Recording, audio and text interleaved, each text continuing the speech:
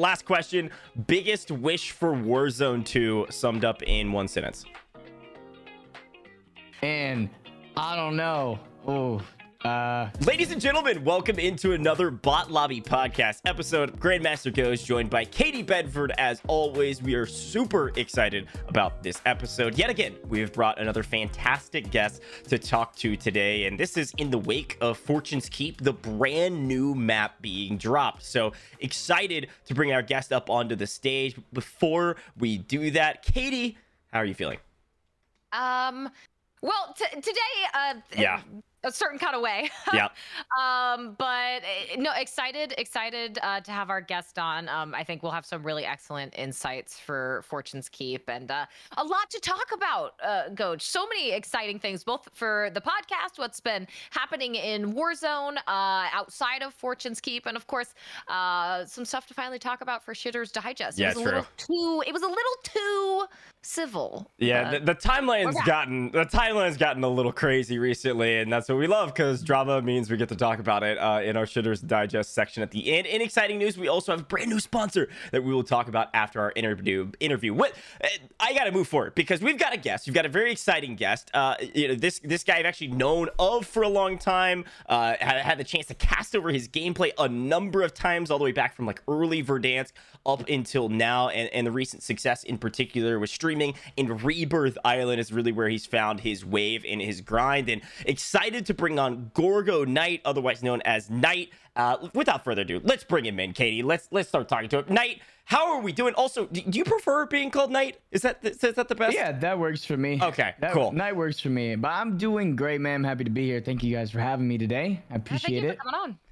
It is going to be a lot of fun to talk about everything, and you know, I could gas you up for a very long time, but we did this last episode and I loved it, and we're gonna do it again and probably continue to do this going forward. I want to hit you to warm up with a few rapid fire questions. This is kind of first thought. There's not a lot that goes into this. You're not throwing your tongue. Yeah, Don't think about it too much. Just whatever comes to your mind in the first couple. I got like 5 questions for you, so let me run through these. Number 1, to start this off, who is your favorite person? I know you run a lot of solos, but who is your favorite person to stream with / compete with? Those can be two different answers if you'd like. Compete with Aiden. Okay. Stream with. We said it. Duh. Stream with, and I don't know. Putting you on the spot. Probably Gorb. Yeah. Okay. Gorb. Okay. Yeah. I respect that answer. You gotta take care of the homies. You guys have been friends for a long time, I know. Yeah. All right, Katie, next one. Favorite streaming moment? Favorite streaming moment? I played in the Symphony like 50K tournament. Do you guys remember that one? Yep.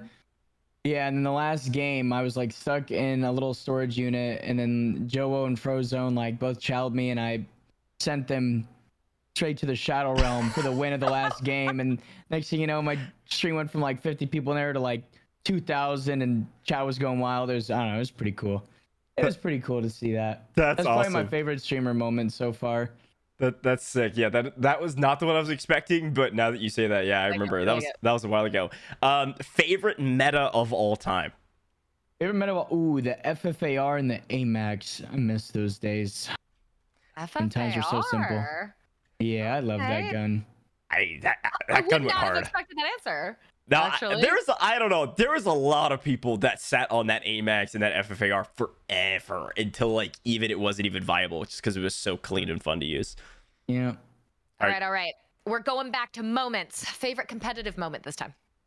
Qualifying for the Pro League in Black Ops 4. Favorite competitive moment. Yeah, we weren't sure if we had the head-to-head over Red Reserve or EG. It was one or the other. We ended up having the better like map count, so we got in, not having to go through like the losers bracket side. That. Yeah, so when we qualified, I was beyond excited. I don't even know how to react. I ran outside in the snow, just traumatized. It was great feeling right there. I remember the Katie and I were doing like a bit of kind of like research before this interview, and we were like, yeah, Katie, you were on the desk, I think, when Knight was competing. So pretty cool to think back to those days. Great answer. All right, last question. Biggest wish for Warzone 2 summed up in one sentence. better character and camo customizations. Like, I want to be able to make my own camos, or I want to be able to mix and match skins with other skins to Yes. create a much more hybrid looking skin rather than just the one they kind of force upon you in the way to, like, you know, if you like a certain feature, you got to use the whole thing, you know? I want that. Yeah, I What think a cool answer. yeah, that is the one answer that we usually get some semblance of. Well, I want a ranked mode, or I want, you know, whatever. Great answer. First person that's ever said that. That's awesome. Yeah. We'll talk more about that later. I'm sure that's going to be fantastic for content. But Katie, I know we wanted to jump straight into Fortune's Keep with Knight because Knight, you know, I would say I want to jump straight there, but let's briefly, very briefly talk about, because I don't want to take up all of your time. We could probably talk about your history of streaming, competing, and everything for a lengthy amount of time, because you have this prolific history of competing. But let's specifically talk about, like, what attracted you to Rebirth first from a content perspective, and then we'll jump into the Fortune's Keep kind of like thoughts and comments, because I think those kind of go hand in hand with the way your content has grown around Rebirth. Okay, well, I played Verdansk every day. Yep. And I would just run into hacker, three a game. Sure. Maybe sometimes, you know, a team of them. I was like, man, this is crazy. So one day I saw like someone streaming. I forgot who it was. They're just playing this Rebirth Island. I was like, what's that? So I went over and played. I was like, wait, hold on. This is kind of fun. It's like, I haven't seen a hacker in like 2 games. This has got to be a world 2 record. games. That's so sad. Yeah, this is prior to Ricochet, and Yeah. yeah, It was Prior to really Ricochet. yeah. To Ricochet. Now I don't see any ever. But man, I was wow, I got to give this a shot. Next thing you know, I've kind of fell in love running around just going for clips and stuff instead of high ground at end game of prison, you know? It was fun. A lot of fun. So that's what kind of put me over there, and then the stream started to pick up, so I was like, hey, you know, I think I'll stay here for a while. You know? So I would love to ask you about what you just said, right? How the stream picked up, because you're in a great spot right now. Have you noticed a difference in the audience in your stream that's more kind of Rebirth specific, or maybe it's not, than when you were playing more Verdansk or say Caldera? Well, yeah, there's definitely a difference, because when I try to go swap over to play Caldera, I'll get a bunch of L's in the chat. It does happen, but I mean, they'll still watch, you know, because they enjoy watching me. But there's a difference in audience between the two. Yeah, I'd definitely say. Yeah, it's been, I don't know, it's been fun and interesting, I would say, to just kind of like watch the trajectory of Warzone, and where, like, I would call casual player like a non-streamer community, like where the casual player enjoys spending their time. And I think originally with Verdansk, that was the first map. Everybody was like, hey, this is peak Warzone. And then as things shifted and changed, and then maybe the map wasn't shifted and changed at all, it was like, hey, Rebirth is actually a much more entertaining kind of casual, like, I'm sitting down for an hour and a half playing Warzone. I'm not playing 2 games of Warzone. I'm playing, you know, 5, 6, 7 games of Rebirth Island potentially, and I saw that kind of shift of the casual player base, which also shifted most of the viewer base as well, because they want to watch what they play as well, and they can watch somebody like you who's super talented, you know, show them how to get better. It's a funny kind of thing about Rebirth communities, is that they love watching people to get better, like in their own game, which is why content about metas and things like that certainly go well. But let's talk about Fortune's Keep. So you've been playing Rebirth Island for a very long time. You've been grinding it. It becomes second nature. You land in the same drop spots. It was probably, I mean, you can tell me if I'm wrong, it was probably getting a bit stale. So when Fortune's Keep was announced out of nowhere, not everybody was expecting it. First reaction, was it like, heck yeah, let's go? Or was there some like kind of caveats to that, thinking maybe Rebirth Island wasn't coming back? Well, I wasn't sure if Rebirth Island was coming back, so I was like, well, I really hope this map is fun. Yeah. So yeah, my first reaction was I was kind of in shock, but I was just like, you know, I mean, there's no way they dropped the ball on this map. Like, it has to be good. If they're going to take away Rebirth Island, which a lot of people enjoy, from my understanding, and from what I've seen, there's no way they just take that map out and release the map that no one's gonna want to play. So I had to kind of put faith in the company to really, not let me down and everyone who enjoys Rebirth, I guess you could say. Yeah, absolutely. Was there so you get those teasers right coming out about Fortune's Keep, all the puzzle pieces come together. We have Modern Warzone and others tweeting out kind of the full picture. Did your opinion change? So what was your initial opinion when you were seeing the map, and how did that change now that you've been playing the map?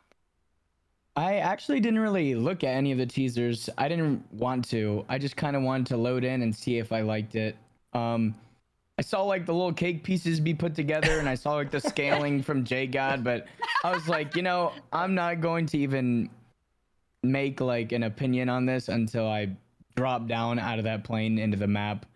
And I'm kind of thankful I didn't, because I saw a lot of people already like kicking it down when they didn't even play it yet. Yeah. So I got like it was more fresh for me. I don't know. I kind of just ignored the outside of it and just waited for the actual game to release. And I was honestly I'm thoroughly pleased so far with the map itself. So yeah, I think overall we've seen a fairly positive reaction. I think the reaction was certainly helped by the fact that we know Rebirth will be coming back, which we'll talk a little bit more about in a moment. But let's talk about the map in particular.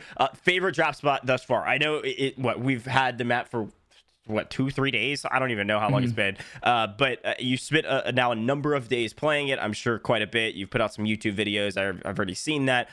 Favorite drop spot thus far, and maybe your least favorite area of the map as well. Winery is where I like to drop.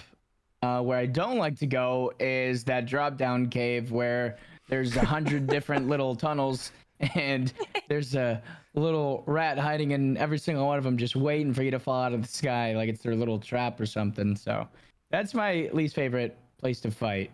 You either go down the zip. Continue. There's either like there's a zip line you go down, or you literally just parachute, and like you don't really have a chance. So yeah, I avoid that at all costs unless I need to go get someone down there. Is there a spot that you thought would be more viable than it was, and just through play realized maybe this actually just conceptually isn't working out the way I thought it would? Yeah, there's like this I don't even know what it's called, but there's like these circular roofs towards like the bridge that crosses from like where that crater is to the other side of the map towards like the bigger portion of the map. There's this long roundabout like bridging you follow, which has like platforms that look over most of the map. And I thought maybe if I could land here, I'm sure a lot of people will fight me off the start. But every time I land there, it's like a ghost town. I'm just like, this is literally the dead center. Like, where is everyone? It kind of gave me Top Prison vibes. Yeah. Like, that's what I thought it'd be like. But no, it's more like the ocean, no one's going to land there because you just die or something. Yeah, I was curious to see like what you thought about the keep POI in general, because it was this like, oh, this kind of looks like prison. This could be really good. This could be really bad. It doesn't seem to be maybe the hottest drop in the world, depending on the map you're playing. But in terms of the way it's kind of like outlined and played out, do you like the keep itself at the top of the map, or do you think there should be some tweaks there after the first couple days? No, I think it's cool. I definitely like the layout of the map. Like I said, like you're not gonna be able to enjoy fighting every single part of the map. Like even in Verdansk, like I love Verdansk, but there are certain parts where I'm just like, I do not want to be here. Like, yeah, somewhere else. Yeah, downtown, man. Scary place. So I'm not very like picky with that type of stuff. It could definitely be worse. I don't mind the map layout right now. Okay, so then within that map layout, what's the pace of it like? How have you kind of figured out the pacing of Fortune's Keep, and what are some of those major differences in pacing between Fortune's Keep and Rebirth Island? So Rebirth Island, it was out for obviously a long time, so people were more comfortable with like where to go, and they had like these certain spots they like to drop, and so I use like that sort of information based off like the general player base. Like I'm like, okay, I'm gonna land here on Rebirth because I know there's gonna be a team here, and if there's not, there's gonna be like 10 teams over there.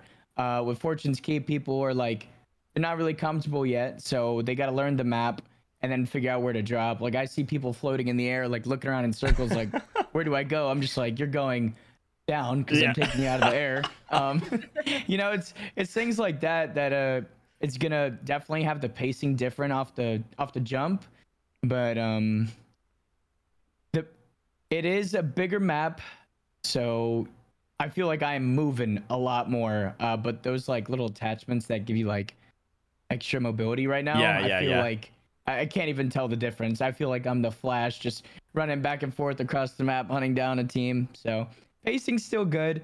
The map feels a little empty in some areas, but that's due to the player count. Yep. Which, I'm sure we'll talk about. Yeah, no, we can go ahead and jump there too, because I think this is a great kind of transition. We'll talk about the speed metas right now, which are hilarious and so much fun. But in terms of the map, one of the main criticisms you had at the beginning, one of the main criticisms basically everyone is tweeting about right now is like, we need more players, we need more players, we need more players. The map is bigger, we have the same amount of players, and it's a new map. So, of course, like you said, it's going to feel very slow. It's also going to feel pretty empty. So, ideal player count in your mind based on the size of this map, what are you thinking? I think we could do like 14, 15 teams. Yeah. In the quads. So, like 60 players, I think would be fine. I think that's enough to fill the map up and notice it's filled. That might end up, you might have like 30 people drop winery some games, but the games that doesn't happen, like the map should be filled. Hopefully, anyway. I will be super curious to see if they said they were listening to feedback on kind of like player counts and things like that. I know there was a few people that were able to like tune into some discussions prior to the map drop, and Modern Warzone I think even tweeted like, hey, they are actively watching this, and they've seemingly been much more open to like community thoughts and support to like make those decisions and changes, which is really cool, and I've been excited about that. The question is, how much will they increase it, because it's still 40 right for quads? Yeah, so I with the map size, at least seeing plus 10 if not plus 20. Most people are saying somewhere around 60 as well. That's a great point. I mean, even on its face, it just sounds like such a low number, right? And I think something that I've liked that they've done very well, and what Goach just touched on, is they have been very receptive and they have been listening, and it hasn't always felt that way. But especially right now, the farther we get into the end life cycle here, and within that end life cycle, the refresh of having Fortune's Keep, I imagine they are listening to the thoughts of folks like yourself, Knight, and everyone else who's talking about things like player count. But no, I think tweaking things like that especially could really make a major difference, because when you're landing in a map and it just doesn't feel like you can find anyone, it's not a good feeling. No one wants to be in a running simulator the entire time they're playing a game. Yeah. So there's this thing on Rebirth called Extreme Quads. Yeah. If you guys are familiar. Yeah. I believe it was 65 players, 64. It was something like that in the 60s. And so there's like 20 plus more players on the map. However, like Rebirth was like these little POIs. There's only like 8 locations. So when you have 60 people on a smaller map like that, like it might be harder for you to come back and find a gun somewhere. This map, however, it's much bigger. There's a lot more places. So I feel like there's a lot more room to like regain. So it would actually have a much better flow, in my opinion. So I hope they at least decide to do like an event like that where they have like an extreme mode to see how it plays out, to kind of tease the idea of giving more players in the general playlist. Yeah. Or at least changing it to where it takes like you get like a whole nother zone of resurgence. So instead of ending the respawn timers in 4th zone, change it to 5th zone so players could come back again for one more zone. 3 or 4 more minutes. Yeah, I was actually thinking the same thing. I think it would be a great way to test like the health of a lobby and what it feels like with doing the extreme mode as like the test, and then hey, this is maybe the better version of this map. Let's swing it over, especially with the amount of verticality that's on the map and its extra size. It's certainly a big change that could go over well. Talk to me a little bit about your thoughts on the ground loot situation with plates, money, and then the quote-unquote, I've seen a lot of people say there's a lack of buy stations comparatively. General thoughts on both of those topics. Now you bring it up. The buy stations, yeah, we need some more of those. Or they need to like all spawn at like the default spawns, maybe make them all accessible. So if they want to add some more, I'm all for it. If they want to make it to where they're always where they're supposed to be, I mean, I'll take that too. I'll just base where I land on where the buy stations normally are. I mean, that could be impacting kind of longevity in lobbies too, would it not? Though, if there's not enough of those buy stations, enough of that utility for players to be able to get to without contesting the small amount you have, you would assume that's going to lead to more of those fights, more of those teams not being able to otherwise keep their teams alive. Yeah, and also like teams might just land where the buy station is, and next thing you know, half the lobby's gone the first zone. Yeah, which was happening to me yesterday. I was like, wait, we're in zone 1. There's 4 teams left. Not sure what's happening, but yeah, that would be nice. I will be curious to see if they decide to make those tweaks, because again, it does seem like, although very excited in about these changes in a brand new map, I think they took some things from Rebirth Island and put them into this map, thinking it's a 1-for-1 trade when it's not. Of course, with general size of the map, but also surface area that you can travel on. So many parkour spots, which I really like about the map. Great point. So let's kind of like let's talk about from the competitive side slightly. Maybe just players trying to get better, not even a true tournament side. Generally, in the first couple days of this map, what do you think about the learning curve of this map? Like do you think this is going to be a harder map to learn than Rebirth, a harder map for casuals, or do you think it actually caters to the casuals to at least some degree with the amount of cover that there is? I don't know. I think it can cater to casuals because yes, there's a lot more cover. Rebirth, I feel like there wasn't a whole lot of cover, and you just get like third-partied and stuff. I feel like this map you could be more in control of like a lot of scenarios. There's so many power positions. There might be a lot of routes to get to these power positions, but you could still, even from like playing a few days, I could see like there is ways to like maintain control of like certain parts of the map and make sure like no one gets behind you. So I don't think it'll be too hard for the casual to learn to play, as long as they drop in and enjoy the game and not, bicker about it the whole time anyway. Yeah. I wonder, size differences aside, do you think out of, say, Rebirth Island, Fortune's Keep, Verdansk, Caldera, has there been a map to you that was harder to learn and become comfortable on than others? I don't really know if there's a map like where there was a comfortability change, or if there's a map I just didn't really like playing. Yeah. That was Caldera for me. I didn't even want to learn how to play the map, to be honest.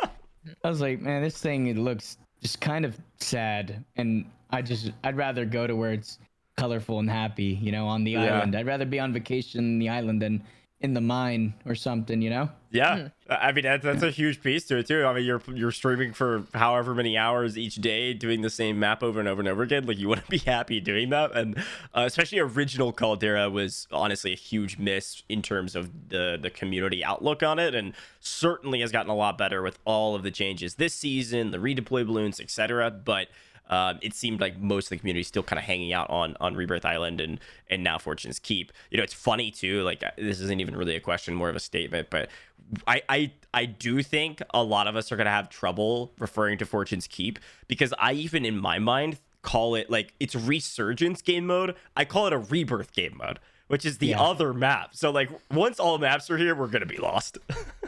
Yep. Go ahead, Katie.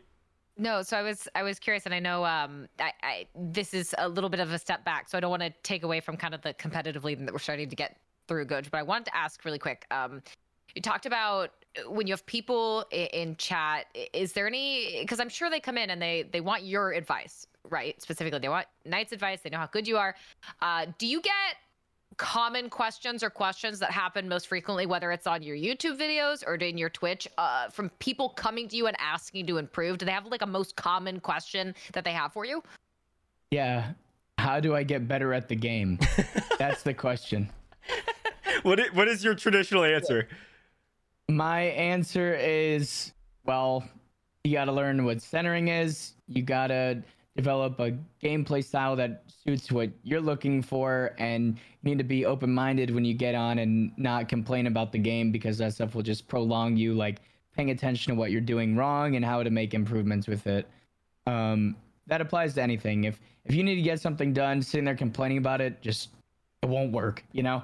So I use the same logic when it comes to video games, because while at one point was my work, if I didn't like a hardpoint map, I had to learn it, or else it was going to be a veto. My team was going to be mad, and then next thing you know, I'm going to be sitting on the bench. I mean, that happened anyway, but you know what I mean. Yeah, no. You know, you get what I'm trying to say, right? Absolutely. Yeah. I think that's great advice for anybody out there. Like, you got to put the time in, and complaining about it's not certainly going to help you at all. If anything, it'll probably hinder you and kind of give you this mental block towards what you're trying to do. So it's a great point. In speaking of course, competitive, you know, I wanted to talk about some tournaments, potential tournaments.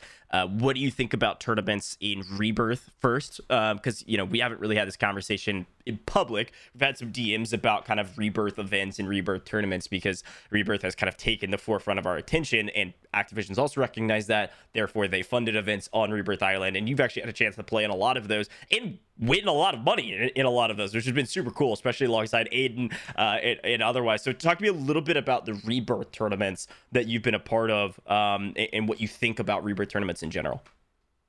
Rebirth tournaments are just so much better, in my opinion.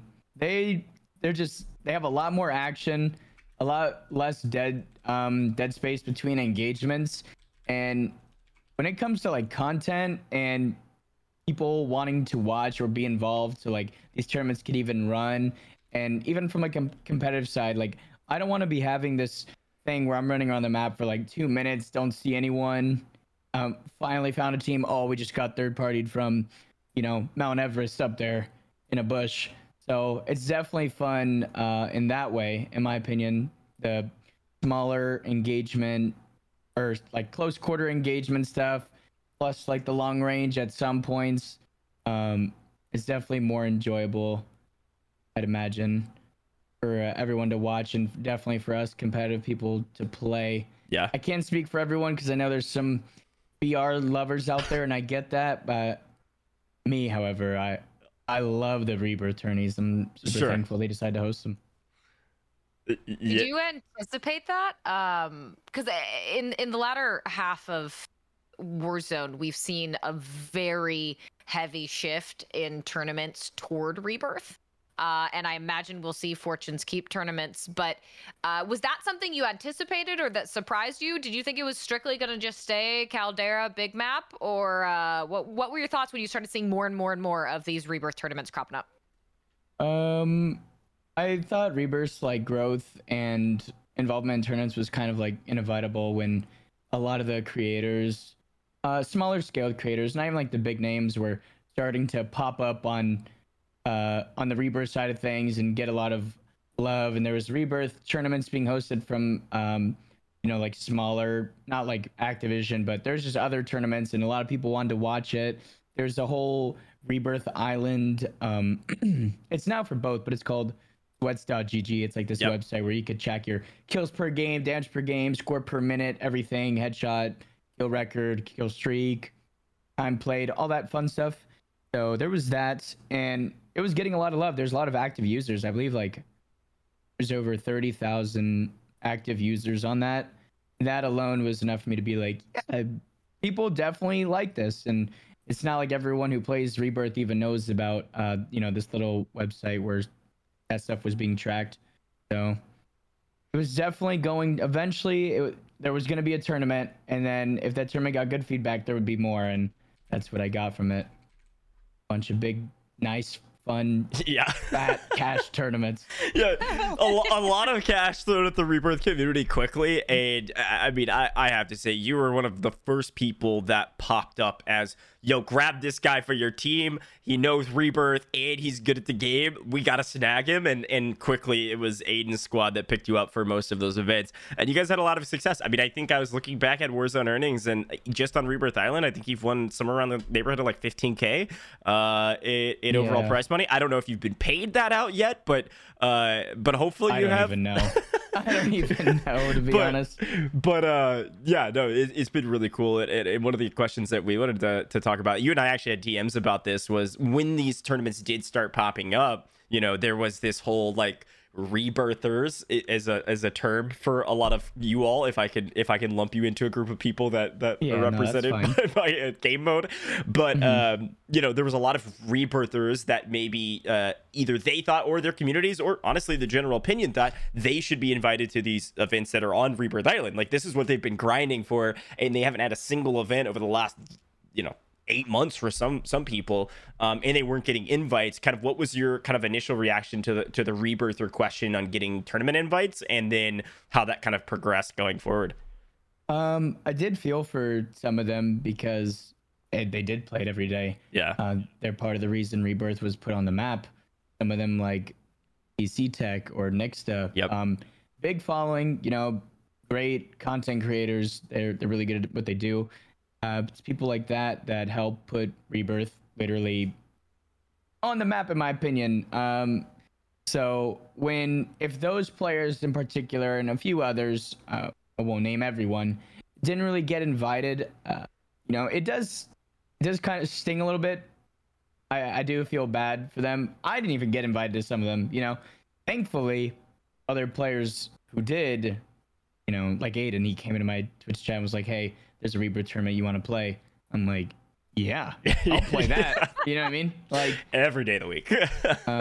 I get like them inviting all the creators they normally worked with and whatnot, but I do feel like they did not really look too deep into who they should have invited. I feel like they could have done a little bit of a better job. From my understanding, they were invited to some of them and maybe turned it down, but like the last ones, maybe they could have been looked at for an invite. Maybe. Yep. Yeah, that can always be a tricky situation where oftentimes there's that information gap of who was invited but maybe couldn't make it. Yeah. Gets onto social media as they were not invited or not included, right? And sometimes some of that can kind of get lost in the noise. But you have been invited and you have won a decent amount of tournaments, and you've won them a lot of the time with Aiden, but with Z Smith and co. Has that what was that experience like? Did you ever take on an IGL role? Did they ever lean on you for your map specific knowledge that you had? Yeah. Most of the time, yeah. I was sort of just IGLing. I was kind of just navigating us around the map, just calling stuff when we were just doing it. But it didn't really matter because when we were all together, like, we were literally just untradeable as like a unit. We were just moving. Like, when we caught like our rhythm, I don't know. It didn't really matter what we did. We could have called something where we spin a circle 10 times in our chair and just run through the middle of the map, and we would have found a way to make it work. Sure. That's how comfortable we were. If you ever want to do that while we're casting, please don't hesitate. Please that would be premium. It was a lot of fun watching you guys play. It did feel like, yes, Knight is calling the shots to some degree, but also, like you said, you guys were just kind of walking nuke. It was like anybody that walks around you, everyone's going down every single time, and especially when you were in that groove. And it was cool to see the almost cavalierness that you guys had walking around the map. Like, yeah, nobody could touch us right now.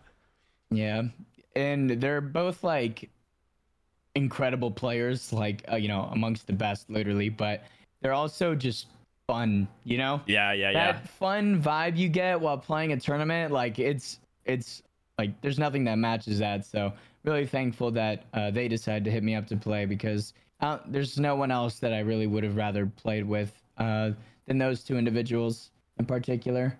Yeah, that's awesome. Well, let's briefly talk, and we'll kind of close out some of our thoughts here about Fortune's Keep, potential events in the future. Before I have one more question in the neighborhood of what we were talking about before we started about the 3 maps rotation. But in terms of the competitive scene, Fortune's Keep, and again, we're what, a couple days in at this point, so this is all conjecture. But just general thoughts from your side of, like, how do you think Fortune's Keep events would play? Like, do you think customs could work on this map when it is included in the customs playlist?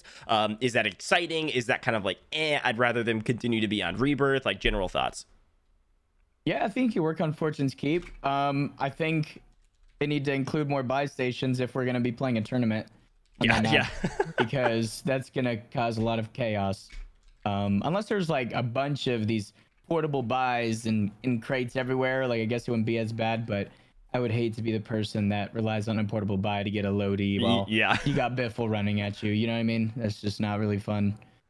But I think the map itself would look great in a tournament format. There is this vibe where it could be a little ratty, but I mean that was on Verdansk too, and yeah, people enjoyed Verdansk tournaments too. Okay, if you had to, is there like the rat? Maybe you already mentioned it earlier, but is there like the rat spot you would point out in tournaments? Yeah, it's that cave. You can't see anything. It all goes back to the cave. Yeah. It's I wouldn't even call it a cave. It's like I don't even know what to call it. It's like the black hole. You just don't go in the black hole. That's so the bad. Same spot that Aiden put that tweet out where he like just absolutely finessed on those 4 guys that were down below. No, that was, I think that was actually on Caldera. That was like a little sewage. Oh, I thought that was the same drop down for the cave because it had the zip line and everything. Maybe I saw it. That's hilarious. No, this one is like it's like 50 meters across, and it's like you jump in and there's a bunch of different little tunnels everywhere and different levels. It's a scary place. I'm not comfortable down there. I don't think I ever will be. Place. We don't talk about the black hole here. Yeah. I want to continue this thread, but I do have to jump in here, Katie. We got to bring up the current gun meta. Like, talk to me about how fun this like mobility forward meta is right now. With I think it's the tape grip that is just like, I mean, seemingly broken. Like, talk to me a little about it. You think it's gonna be patched? How fun is it? Like, what are your thoughts? I mean, it's a great time. I'm literally last night I was playing and I ran circles around these 3 people and they were struggling to even they weren't even close to catching up with me on their screen while I'm just running around them. I felt so bad, but ended up like making a TikTok about it last night, and I was like, ran into this demon squad, they had no chance. But in reality, they were guppies and they were just turning on like 1 cents, just not able to keep up.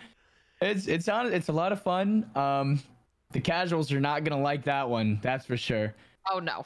Every time I get a kill, the death com's like, how's he moving so fast? I'm just like, if only you knew, buddy. If only you knew. How long do you think you got to enjoy this before it gets fixed or changed? I mean, I want to at least be able to do all the SMGs, so hopefully like a week. Give me a week of this broken flash movement, and I'll be content. Y'all got the ninja run right now all over the map. Dude, it is. Yeah, straight back, just flying. It's honestly a lot of fun. It's refreshing. Yeah, I can't imagine being a mouse and keyboard player. I just saw somebody chat say this too. A mouse and keyboard player close range right now. Like, I just don't. Oh yeah, I didn't even think about that. I don't know my how. Gosh. I don't know how you even work. Like, there's just no way you can track that at close range. You're just your arms swinging around the table, like slamming your cups and stuff off of your desk. This is our insidious way to get everyone to go over to controller. Yeah, it's the final motion to break the debate. You just can't compete anymore. Yeah. Oh my gosh. Well, okay. So the exciting news was, I say exciting. I would assume it's exciting. Is that Rebirth is not going away? It's gone for a week or so, 2 weeks maybe, and then it's back. And we're gonna have this 3 map, not even rotation, just kind of 3 maps all together, all available, which is kind of crazy. Not expected, to be honest. I was expecting Rebirth to completely go away because we're only 7 months ish. No, a little bit more than that, like 8. No, yeah, 7 months. Wow, this is crazy. Time is moving fast. 7 months away from Warzone 2, potentially. I mean, we're looking at Warzone 2 into November, beginning of December, similar to when Caldera dropped. Obviously Modern Warfare 2 coming a bit sooner than that. So not that long. I would not have been surprised to see Rebirth completely gone for those last 7 months or so. It was so popular, I think the people behind the scenes were like, maybe we drop this new map and it's not going to increase our file size too big to have both of them exist at once. Talk to me general thoughts about keeping both maps, and where do you expect the player base to kind of go in the next couple weeks? I think my opinion right now from a week from now will change, meaning people don't like the map yet because they're not comfortable, but give them a week, they might feel comfortable and be like, I might play this map a little bit more, or they might just not even get on the game and hop on Rebirth. There's no way of really telling. I enjoy both, and I'm going to continue to enjoy both while they're both out. I don't really mind either one being out there. But from the viewer standpoint in my stream, it looks like people want to go back and land at Cam and Bio and sit in the windows and whatnot. Do you think that carrying, if as we kind of experience this, once Rebirth comes back, kind of a three map that Gojo was talking about, do you think that's something that would be healthier if it continued on into Warzone 2? Essentially, when that comes around, would you prefer to see 3 maps, or do you think it's still better to just kind of keep it at the 2 that we've seen thus far? I mean, if Warzone 2 is incredible, then we could have 2 maps. If it's not, I mean, we need them to have to put that 3rd map back in. Yeah. You know? Yeah. Just, you know what I mean? It's whatever the people want. I'll have fun no matter what, as long as there's like a fast-paced environment where I'm getting a bunch of engagements. I just hope it's the same for everyone who enjoys watching it. Yeah, I know this has been more of a problem in Caldera recently until now with Fortune's Keep, but queue times were an issue, and filling up lobbies was an issue in Caldera. I think that's another reason that Rebirth Island has seen some success, is that it's quicker to get into a map. Obviously, the maps are faster, and there hasn't been as many issues. Have you seen any queue time issues from the Rebirth side? And then my big question mark is, hey, if the kind of hype dies around Fortune's Keep and we go back to the player base we had before that announcement, I mean, with the player base more spread out between 3 maps, you could start seeing maps not filling as often, queue times being longer. I don't know. I'm a bit curious to see if there's going to be any issues in the smaller side. But again, you do have smaller lobbies. Have you seen any issues with that? No, I haven't seen any issues. I think Caldera's map will kind of die in flames before the other 2 maps do, to be honest. I think those 2 maps will have a better chance of filling up. Not even just because they're smaller and takes less players to start them, it's because they're more fun from my understanding from what I've seen. Yeah. So I feel bad for people who play Caldera. They're going to be sitting in the queue time for about 7 business days while Fortune's Keep and Rebirth is just play again. You know, that's my opinion anyway. Yeah, the game mode too, as well. You know, it's not only faster queue times, getting into lobbies quicker, but less of a chance. You get more chances to come back and continue playing within each map that you've queued into, which isn't always going to be the case in things like Caldera or back in Verdansk. But as we've gotten your thoughts on a few of these things, and maybe they're going to be the same when I ask you this question. But do you have any biggest asks outside of maybe kind of the camos that you mentioned for Warzone 2, the things to you that are the most crucial for them to execute on for the big shift? I do not know. When you say this big shift, are you referring to the next Warzone map to drop? Yes. Yeah, when Warzone 2 hits.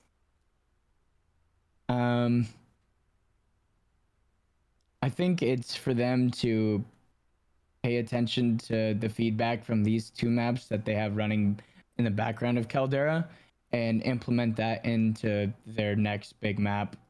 If they look at Caldera strictly and just be like, well, this map was so bad, we need to do something completely different, and they ignore the good stuff with Rebirth and Fortune's Keep, I think they'll miss out on something really great for the longevity of the next game. If a lot of people enjoy Rebirth and Fortune's Keep, they just need to, I wouldn't say they just need to, but they really should try to implement that sort of play style and not just make it this huge empty area where you're just playing hide and go seek somehow still with no trees anywhere, just can't find anyone. You know? Yeah, 100% hear you on that. I think as we look towards Warzone 2, I'll be very curious to see what they do with the Rebirth community. I'm going to continue to call it the Rebirth community until somebody tells me otherwise. Resurgence community, maybe. I don't know. Because I would assume we're going to get a brand new map again with Warzone 2 because nothing is carrying over. Very curious to see where we land with that. But, Knight, man, thank you for all of your thoughts. It's been really cool to kind of just dive deep into your brain about where you think the current state of Warzone is, where you think the future state of Warzone is going, specifically from the resurgence side. Any final thoughts? I mean, of course, we'll shout out your socials, but final thoughts, things we didn't ask you that like is that top of mind right now? No. Beautiful. Nothing really. I feel like we kind of went over everything. Yeah, it was a great time. Really appreciate your time. Shout out all your socials. Where can people find you? Twitter, YouTube, everything you're grinding. Of course, your live stream on Twitch. Like, shout it all out for us. I stream on Twitch. My Twitch is just Night, twitch.tv/Night. On YouTube, you could just type in Night and I'll pop up on Warzone. And on Twitter, it's Gorgonite. That's really it. And so we really got going right now. Beautiful, my man. Thank you so much for joining us. It was an absolute pleasure. I know you're about to go stream, so enjoy your stream as well. I'm sure you're going to be slaying out those Fortune Keeps lobbies. Thank you. Thanks again for having me. I do appreciate it. Yeah, thank absolutely. you so much for coming on. And I hope we see some tweets on some PRs maybe here today. I hope you get some good luck. Thank you. Take it easy, guys. Yep, see ya. All right, Katie, another exciting guest on the podcast. But folks, don't go anywhere. You're right. That answer was so delightfully unique. He said that, and I was like, I never would have expected that answer. I actually really loved that. No, it's a great point, and I think that is the true mind of a content creator, right? Like, it's obviously a great customizable option for everybody at home. If you we're trying to play Warzone, and you're like, I want to customize my character. It's always a good thing. Like, you see the success of that from Fortnite in particular. No, Knight's fantastic, thriving stream. Super excited we had a chance to get him on the podcast. Just an absolute blast. But we have some pretty important things, and some of this will actually refer to Night as well. So don't go anywhere, chat, because for the first time, I can officially announce a brand new sponsor of the stream. You guys can type !sponsor right now. It is Coliseum, and we have our own section on a Coliseum. We have officially named this section. I believe we've gone with this is the Coliseum stat chat, Katie, because Coliseum's really cool online platform. You got to go check it out. If you want kind of more from your Warzone streaming, you can create your own fantasy team of streamers and run these like actually challenges to win money by putting together fantasy teams based on like kills, deaths, and wins. We'll talk a little bit more about that later, but they've also kind of supplied us with a ton of really cool kind of stat lines to go over during this section. So huge shout out to Coliseum. You guys can check them out again in the chat as well. But let me pull this up. Now, our formatting is going to be a little bit weird until I fix it because we're going from a 3-cam to a 2-cam, but we should be okay shortly. Give me a half second. We're going to delete. Boom. All right. We've got some things to go over, and I'm going to fix Katie's head, and it will be rocking and rolling. No. You've shaved off. Look, everyone makes fun of me for having a 5 head, so if you want to just shave off a little bit off the top, I'm okay with that. It's fine. No, you're just gonna it's all forehead right now. Yeah, no, we're fixing it. This is the nature of a Discord-based call that makes it really easy on our guests. Sometimes we have to do a little bit of formatting. But, okay, so Coliseum, super cool. They've given us a lot of data to go over.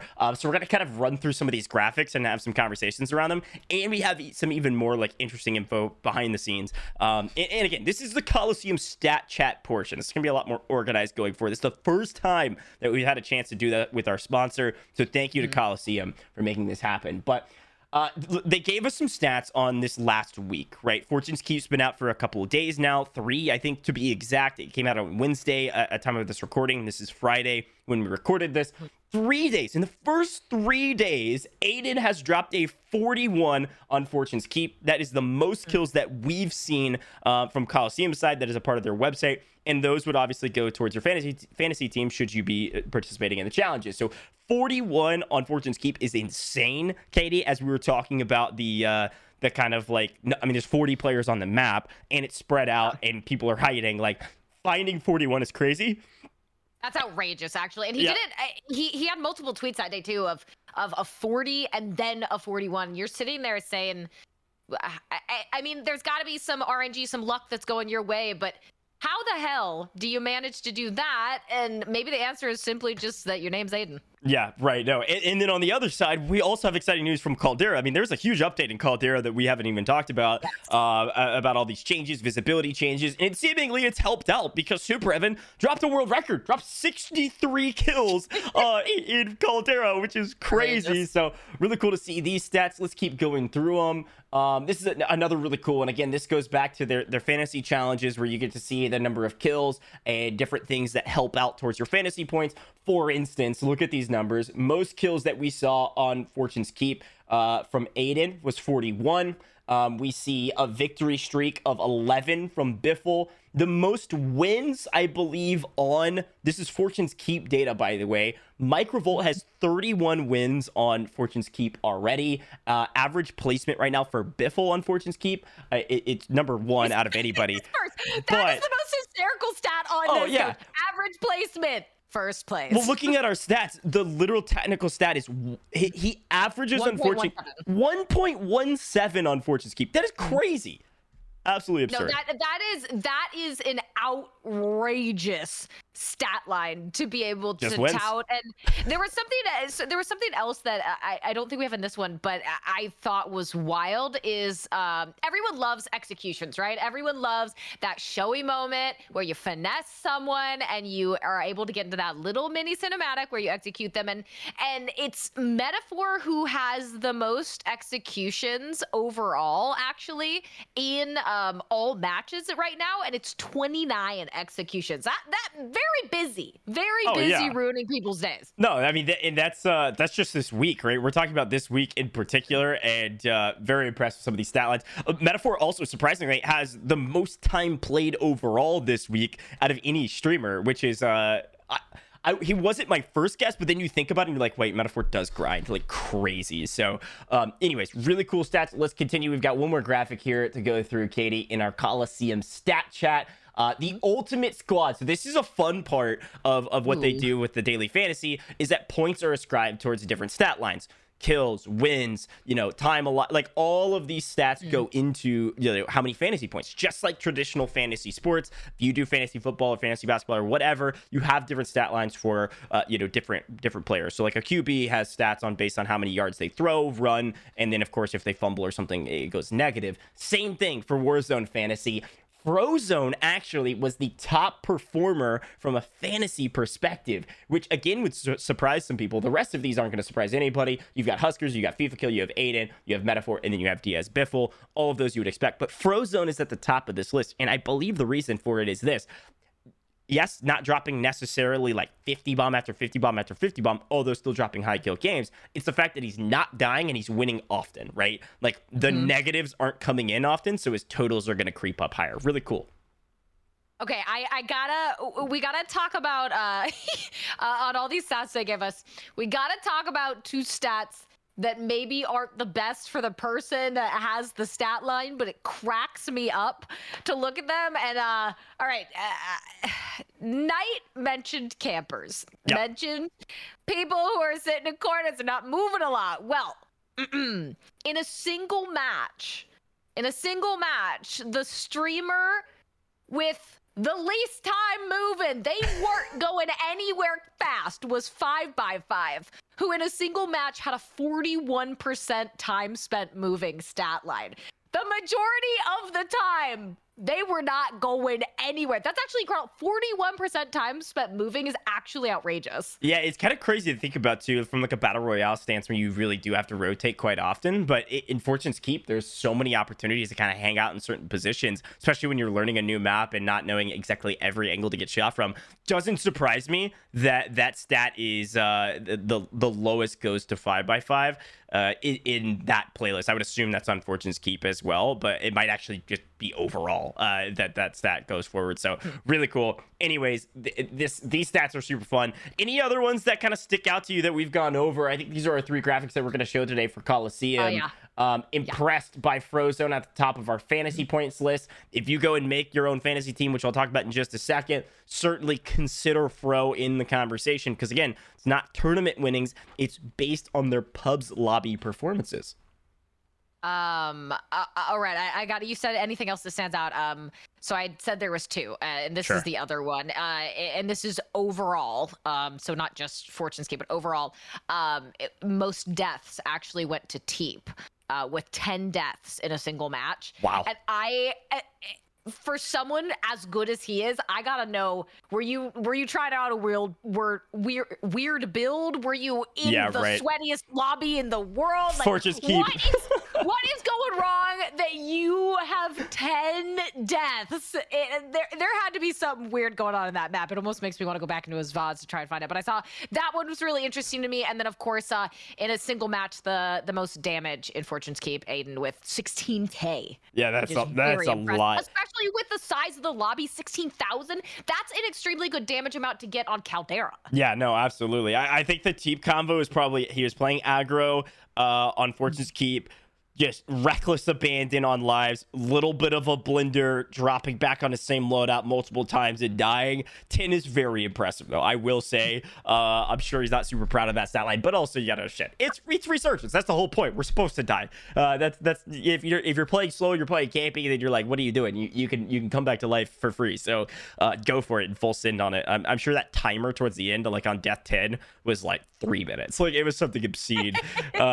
But regardless, a huge shout out to Coliseum once again for making this all possible. We're going to continue to do Coliseum stat chats every single episode that we have going forward. And we'll have new stats per that week. Something that you guys need to know about Coliseum. Again, exclamation point Coliseum in the chat, exclamation point sponsor in the chat if you don't know how to spell Coliseum. I also put in a variable, by the way, in the command for every other way that you can spell Coliseum, just so that people aren't like, oh god, how do I spell this, and mess it up and nothing comes up. It will also be on a timer in the chat. But if you don't know about Coliseum, I'm going to kind of read out their kind of statement for you. You want to get more out of Warzone streaming from a viewer standpoint. You can enter into Coliseum's free fantasy Warzone contest and win when your favorite streamers win. Literally, that's how it works. And so, build your dream squad. You can do that right now. Coliseum.co. That is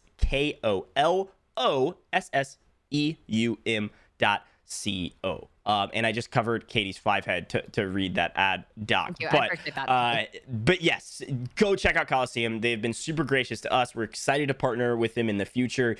More of these stat chats, more of these fun conversations around stats. We're even going to get, you got to stay tuned for the stat chat next week, because we're going to get like who lost the most gulags in that week, and we can just flame the crap out of them. Well, I can't wait for that. We told them specifically because everyone loves stats, right? You love to get those random obscure stats about players or maps or whatever, and that was immediately what I told Goach before we went live. I was like, I want to know who the worst offender is for losing their ones. Yep. Who is losing their ones and who is winning their ones the most. So we're going to get you all those stats. But again, a huge shout out to Coliseum. And I think Coliseum also, Coach, a testament to where we are with the podcast. We're still just starting out, but the reception we've received from the community, from the players themselves, the people who have come on, the brand new YouTube we have, which is finally has broken over 100 subscribers. So thank you for everyone for that. We're getting hundreds of views on the videos now. To see Coliseum come in, recognize that, and want to support to help keep this going really means a lot. So big shout out to you guys. But yeah, I'm really excited to see more of those stats, because I think we can do some really fun stuff on those on the podcast with them. Totally agree. Final word on Coliseum, by the way. I am getting word. We do have a promo code that we can use. I will add that into the command for the next episode. Promo code Bot Lobby. All full caps, all one word. Bot Lobby should get you a little extra promo to get into some of these tournaments. Again, some of them are for free. Some of them are slight buy-in. So go check it out. See what you can do. You pick 5 streamers to create your fantasy squad. Super excited to continue to work with Coliseum going forward. We're doing that, Coach. Should we do that? I'm down. We can start building our own teams. You're gonna crush me, bro. No, you're gonna crush me, because if we compete against each other, I don't remember what tournament was it that we had to build out our bracket, and mine was I got like 359th and you got like 12th or something. Yeah. It was really bad. Honestly, like, we can do it, Katie, but we just know who's gonna win this. Like, I'm the stat god. We do. But anyways, thank you to Coliseum. Stat chats are gonna be coming every single week. All right. moving forward into our next topic, Katie, we've got a lot to talk about. And one of the things that we need to talk about is, of course, Shitters Digest is back. Okay, we've had a great episode thus far, but remember, Shitters Digest is always at the end. So don't forget to come back and stay for the end of this podcast, because this is when we talk about all the drama in the Warzone scene. It's been a bit dry recently. We mentioned it at the beginning, but this week has been a little crazy. Last week and a half really has been crazy since our last episode with Modern Warzone. Let's start talking about some of these topics. I think one of the main ones that we have on here, and I love the title of it, Cheating Allegations Electric Boogaloo. It has been non-stop. Again, always is about some of these streamers, their competitors that have been competing for a long time, and it just allegations going out towards them. But as we jump into this, kind of set the frame of this scene, I made a tweet when this was all going out, and I'm going to kind of gas myself a little bit because it's an interesting analogy. I don't think it's perfect, but I'm going to use it. My tweet, again, if you want to follow me on Twitter, Grandmaster Coach. I said, hi. Yeah, no problem. I said, hi, it's me again. If you're being accused of cheating in Warzone, spend at least a couple weeks doing everything in your power, everything, all caps, everything in your power to prove that to be incorrect with as humble a heart as possible. Then, after you've done that before, you can then be combative or obstinate after it keeps happening and people don't believe you. We've seen people do that in the past. This is what I said. I said, I don't care about your pride. If you're small, get over it. You need to sustain your career in today's climate. Otherwise, everything will burn, because the Warzone comp scene is the Wild West right now, with tumbleweeds blowing in the sand until Warzone 2. This is the analogy that I started losing myself on, but I think it still works. I said, you've got 0 sheriffs, you've got a bunch of cowboys and cowgirls taking care of business in ways that, like, honestly aren't really lawful, but they're close enough to be considered gray area. You're the new cowboy in town, and people think you're gonna rob them. You're gonna have to prove that you're a decent one. So there's my analogy for what's going on in the Warzone scene. Oh, it's relevant, though. Yeah, it'll start off this conversation, Katie. It's extremely relevant because there's no governing body, if you will. It's not like Activision is vocally going to come down and determine innocence or guilt.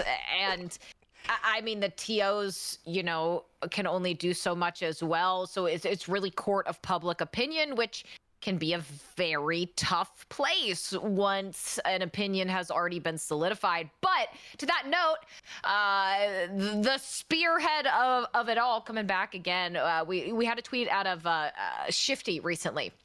And Shifty was accused by a lot of people. And to be fair, there was a lot of very suspect clips. Was Shifty ever outright dead to rights, obvious caught? No, but there was a lot of questionable content that understandably raised eyebrows, and Shifty was a bibbity boppity boopity it out of the scene, right? Not playing in any events. There was obviously the whole debacle where he and Scummin were flown out, but he tweeted pros saying they don't think I cheat anymore after them not being able to find real proof for months, and I'm still unable to compete. How is this even possible? He goes on to say, literally everything is Twitter attorneys right now because I'm not allowed in the big shit. Twitter hosts won't allow me to play. Not even allowed to play the tournaments on console is just how I know it's all bullshit and nothing to do with accusations.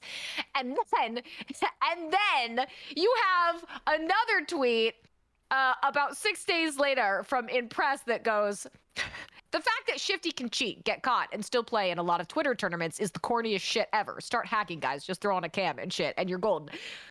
So we're getting some very conflicting views going on here in these two tweets. It's funny, too, because on my initial tweet that I put out, and it wasn't some like big banger viral tweet or anything, but I had a number of comments. People were like, yeah, totally right. Some people were like, no, it doesn't even work. And one of the people that said that was Selly, who she and Shifty are very close, and Shifty even commented like, I tried that, boss, or something like that. And we had some conversations in DMs, but I also, responded to them and said, like, the problem with Shifty was the reason I said this. Like, what I don't care. Again, we've had this conversation 1,000 times. I don't want to rehash the Shifty kind of convo, but I do want to rehash the way it was handled, because the problem with Shifty was because he started the whole scene when he started getting accused by being kind of a little bit more combative and obstinate, standing up for himself rightly, but not kind of acquiescing to their requests. it became a problem because it blew up. When your cheating accusations go from the core competitive side to exploding into more mainstream, that's when you have a problem. You have to nip it in the bud early or you're going to be toast. Because I'll just tell you a little bit behind the scenes. Boom, eFuse, like big tournament providers that are working with Activision, etc., they will make decisions only when it is a problem.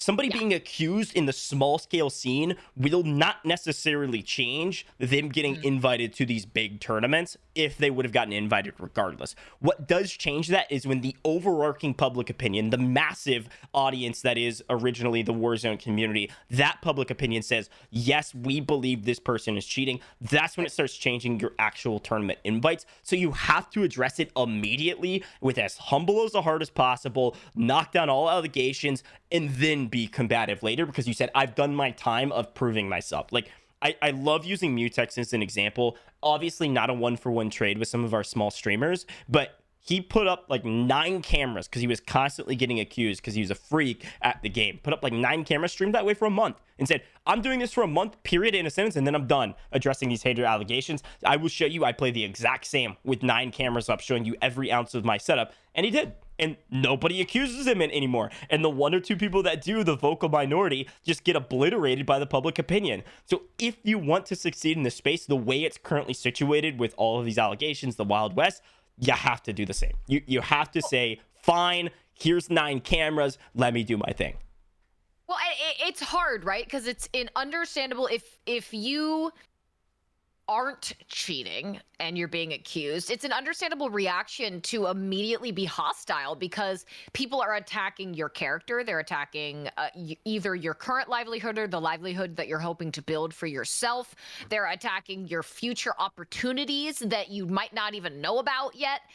So it's understandable to be upset, but I agree with Goj. You are forced into a position where you have to be humble, right? You have to say, fine, I am going to open everything up and go above and beyond what I need to do to show you guys this is not the case, and then move forward from it.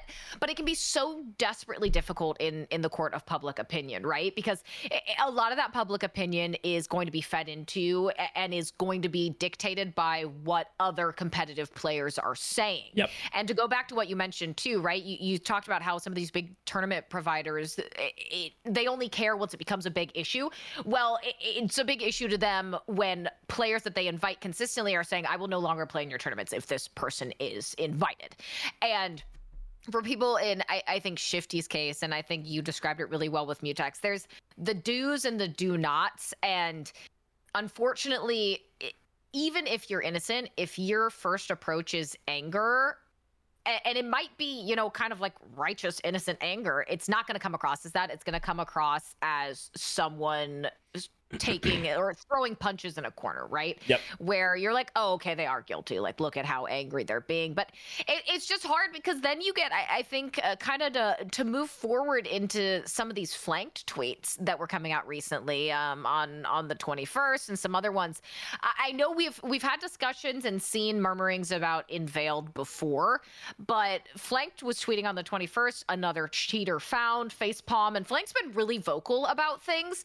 But I know that apparently there's been some dust-ups about Oki as well, Goj, and that kind of threw me because I remember we were talking about it, and I was like, Goj, wait, what? Like, when has that been a thing? So, you know, the Inveiled conversation we've had on the podcast before, I don't want to rehash that, but the simple kind of back and forth on it was some people were accusing him in a tournament. You know, power went out during a tournament. People were like, oh, he's evading, not showing a lot. And to be clear, like, and I think he knows this, like, he hasn't been the most upfront person when it comes to, like, addressing the cheating allegations comparatively to the way that unfortunately you're kind of having to expect somebody to be this early. I know Oki has been quite a bit more open to showing that he's not, but there have been a lot of allegations against Oki, more so recently because been playing with Inveiled, so it's kind of this like guilty by association if Veiled's cheating, which I'm not saying he necessarily is, but a lot of people associate them as both cheaters because they think Inveiled cheats. Oki's categorized into that same category.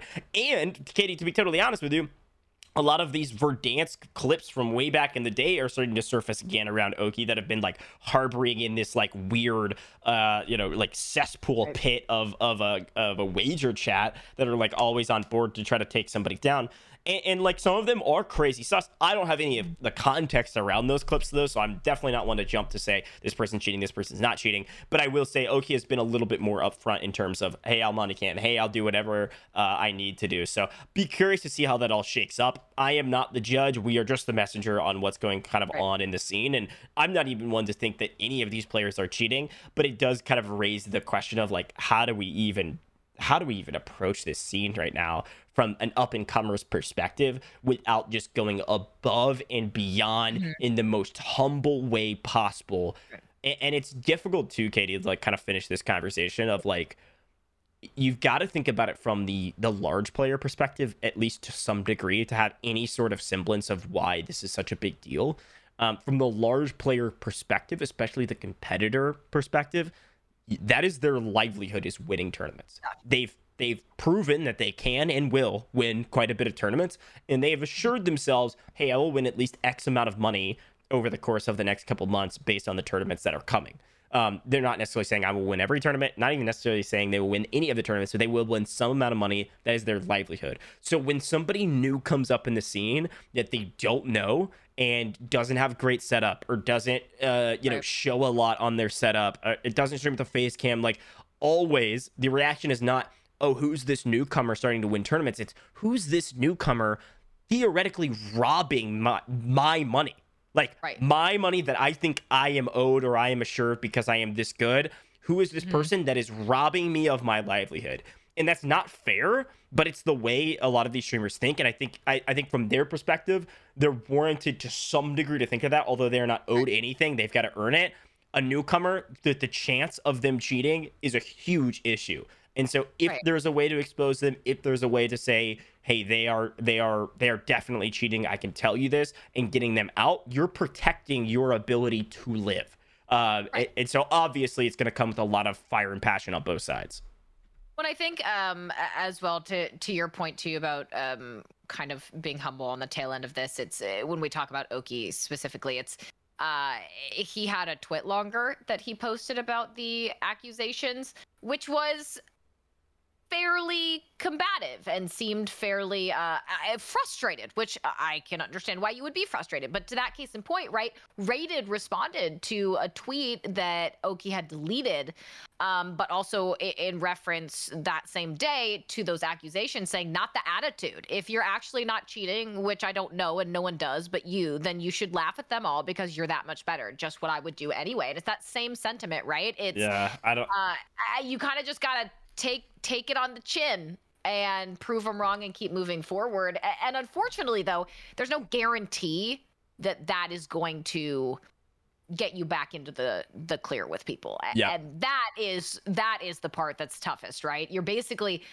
you need to open up everything, be humble, and do what you can with no guarantee that it's going to work. Yeah, no, it is a hard thing to do. It is a hard space to be in, but it is what it is right now. That's really all I can say about it. So I'm glad we were able to talk a little bit about that.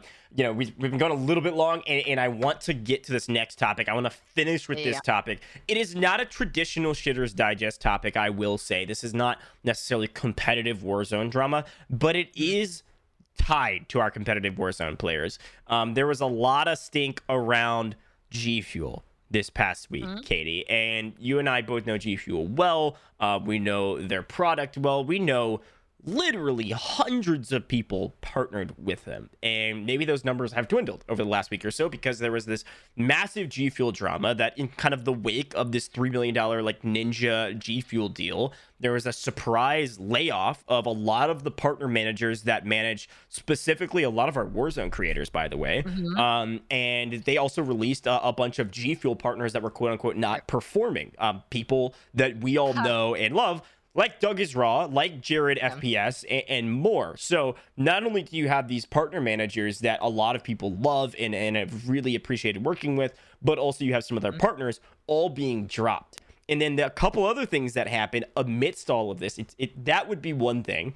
But also they had a live stream going on. It's not even in our notes, Katie, but they had a live stream going on, and people started asking, why was this person laid off? Why is this person not a partner anymore? And everyone was just getting banned, like just gone. See ya, cut off from the Twitch chat. So that was going on. That is not a great way to calm people down. Yeah, and on top of that, this is all at the same time. One of the kind of leaders of the company had allegedly said some sort of a slur, as well as just derogatory remarks towards the company, and basically like, you know, saying these people are for the kind of saving YouTube here a little bit, these people are like effing, you know, losers, or these people are effing not working hard or what have you. And this is all alleged. I don't have all the details on it, but this is all going on around the same time. And these partner managers that were laid off, again, were managing the partners that we know: Modern Warzone, Stallion, you know, even Dan Dangler was a part of this conversation. And since then, those people and many others, large people, I think Fire Monkey is one, a Fortnite kind of creator with over a million followers, Modern Warzone, have all dropped their G Fuel partnership. So let's talk a little bit about it. I mean, it's been chaos on the timeline with G Fuel.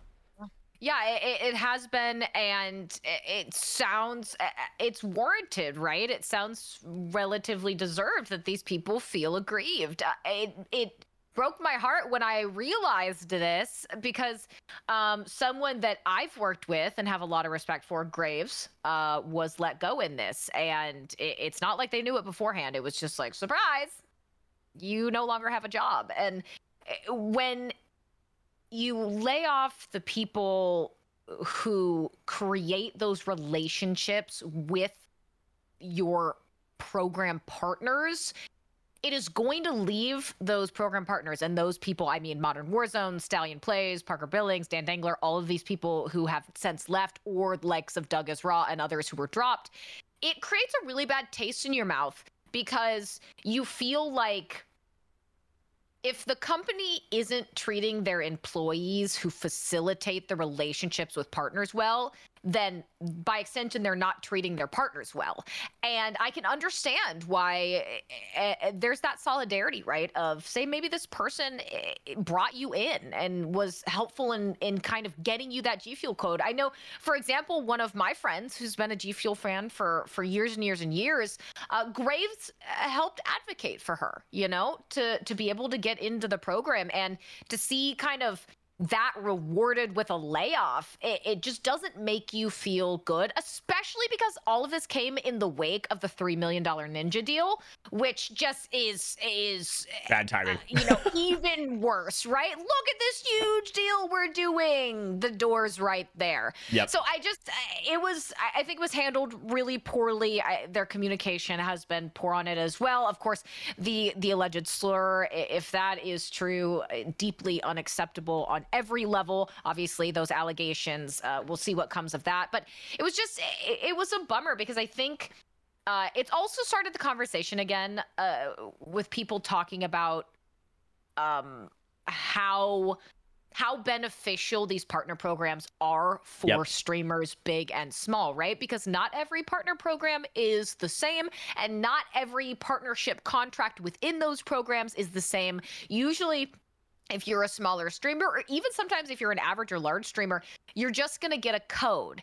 And that code isn't, it never benefits you more than it benefits the company. Yeah, sure. And G Fuel has a ton of partners there. I think I'm pulling this out of my head, so I might be wrong, but I feel like they had some of the most partners outside of, like, maybe, you know, Scuff and Battle Beaver.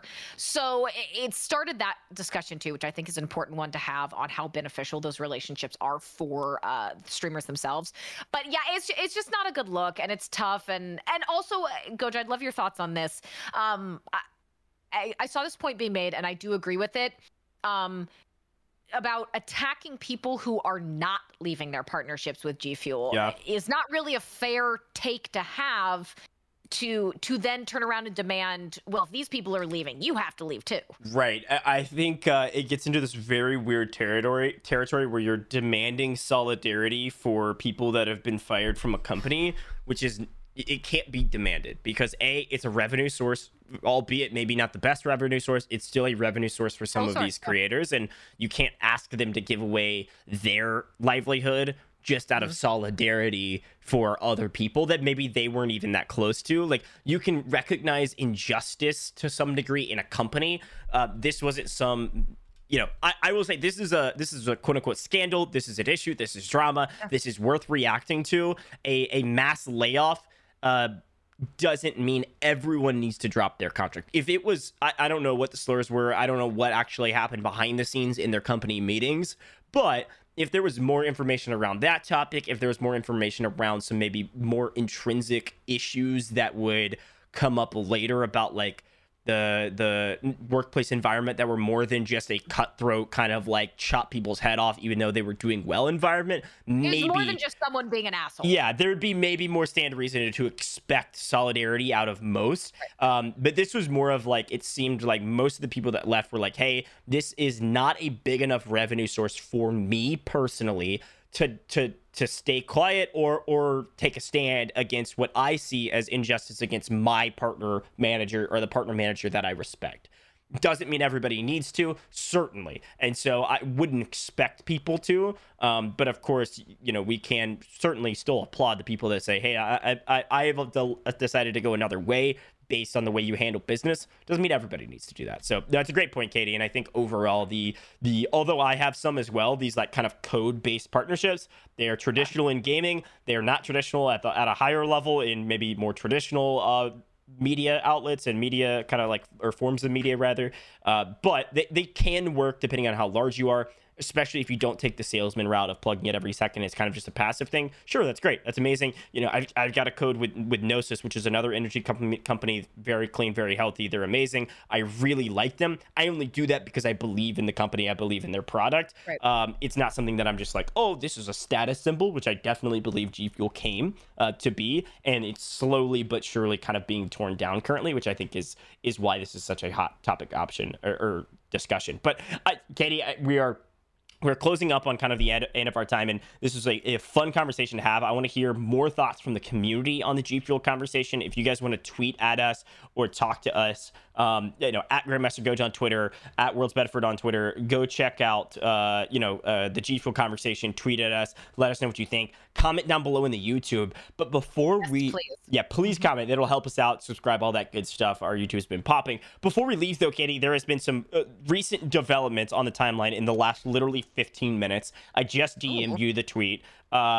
Super Evan, and this might be bait, but Super Evan literally today deleted Xset out of his title and tweeted out huge org announcement at 3 p.m. Eastern time. That's in about 37 minutes from the time of this recording. Who do you guys think I'm with is his question mark. My. So let's talk about this for 5-10 minutes to close out the episode. We won't be live when the official announcement goes live. We will comment down below in the description of the YouTube, the official announcement. I've got some thoughts. The first question I have is this bait? 1, 2. No. There's no way. There's no way someone baits that. He was in Xset as of 20 minutes ago. Like there's no way he takes it out of his. I don't know, man. And then re-says, just kidding, I'm with Xset. Like, that's a pretty good publicity stunt. Okay. Of like re-sign. It's gotta be. It's okay. Wait, I don't want you were gonna go first. I feel like it's complexity if it's not Xset. It's gotta be. And you guys are like, you guys might say, well, why complexity? Well, because he's extremely close with the Baka Bros as well, who are a part of complexity. He does a lot of tangential kind of work in and around complexity. I would not be surprised in the slightest. But it's actually interesting, Goj. You know what? When I was visiting John in Vegas, very recently, actually, Super Evan was there for an Xset event, and John just happened to run into him on the casino floor, and they were like, point fingers, like, wait, what? Like, what are you doing here? So clearly, like, there's been events going on very recently, but I would have to assume that it's complexity. It just makes too much sense. It is, in my opinion, it is. If you're dropping, Xset is what I would call like the highest level mid-tier org. They are not the like most massive powerhouse comparatively to a Complexity, comparatively to a FaZe, comparatively to some of the CDL based orgs, but they are very large. They compete in a number of different esports all across the board. They are the largest name that is not at the very top. And so there are certainly other options. You have NRG floating around there, we know, looking for content creators and Warzone competitors. You also know that he's extremely close to the Nuke Squad as well. Could certainly go FaZe. That's another option.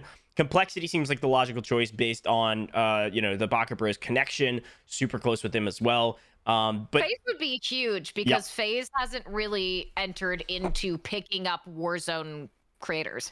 And with Warzone 2 looming and Fortune's Keep new map, there is a possibility that we start seeing what we had expected of more of our CDL based orgs picking up Warzone creators. But my mind goes to Complexity for I would say my ranking would be 1, Complexity, 2, it's bait, he re-signed with Xset, 3, probably FaZe, 4, NRG. That's where my head's at. If it's bait, I hate those bait tweets. I hate them because it makes me just not ever pay attention to anything you do going forward. Yeah, like I hate bait tweets, but it's just maybe he did. I don't know. Maybe it is bait, but I really hope it's not, because this is not the if it is an announcement that he's joined an org, and we've been teasing another one that we know is happening, this is not going to be the only major Warzone player org signing that's going to happen in the next couple weeks. And I just double checked with a sneaky source here, Goj. Speaking of that other one that we've been discussing, it could potentially be, including this, 2 major announcements in the next couple weeks. Wow. Yeah. I'm excited to see what happens with the Warzone scene. It does feel like those fortunes keep coming in and this hype building up for Warzone 2. We're starting to get a little bit of buzz back in the Warzone community. So we thank you for everybody that's had a chance to listen to the podcast and support us. This has been super, super fun. Excited to see what happens next with all of these signings, potential comps. It is a lot of cool stuff coming down the line. Katie, that's all I've got for this episode. This has been a blast of an episode. Great to have on Gorgo Knight. Any final thoughts for you? No, I'm really excited. Can we tease out next week's guest already? Yeah, absolutely. Go for it. Nice. So a lot of you guys has been asking for this person to come on. We've seen it in YouTube, Twitter comments, in the chat as well here on Twitch, and I'm really thrilled to say that we will have Kenz on as our guest next week on Wednesday at the regular time. I know some of our times have been a bit wonky lately, but we are getting back to that regular Wednesday 12 p.m. Eastern time. But Kenz will be our guest next week, and I'm really thrilled to have her on. She's one of the best of the best, and I think her insights going to be refreshing to see what she has to say. But that's all I got. It's just to hype up next week. Really excited for Kenz to come on. Yeah, no, I am as well. Kenz is a fantastic competitor, a great content creator. I know her streams have been popping more recently. I think she's, top 1 or 2 women in the scene in terms of earnings as well. So it'll be cool to see kind of the scene from her perspective, as well as just from a high level competitor's perspective again. So that's all we got. I'm Grandmaster Goj. You can find me on Grandmaster Goj on all the socials, every single one. We've got Worlds Bedford on Twitter. You've got Katie on Instagram. I think it's all down below. You can see it. Worlds Bedford, Instagram, Twitter, Katie Bedford on Twitch and on YouTube. In where Katie and I are talking more about some of that ancillary content, like ranking players based on their stream backgrounds. That's coming very, very soon. I'm so excited. That's all we've got, folks. Thank you for being here. Thank you. Subscribe, like, comment, all that good stuff. Continue to share this podcast with your friends. It super helps, by the way. If you guys want to be amazing to do reviews on the Apple podcasts, it's a great platform. Our audio audience is slowly but surely growing. I know most of our audience is on YouTube and on our live streams, but leave reviews on iTunes. That is helpful. Leave comments down below on the YouTube and subscribe to the channel. We really appreciate you. Take care of yourself in the crazy world that we're living in, and we're looking forward to seeing you guys next week. Peace.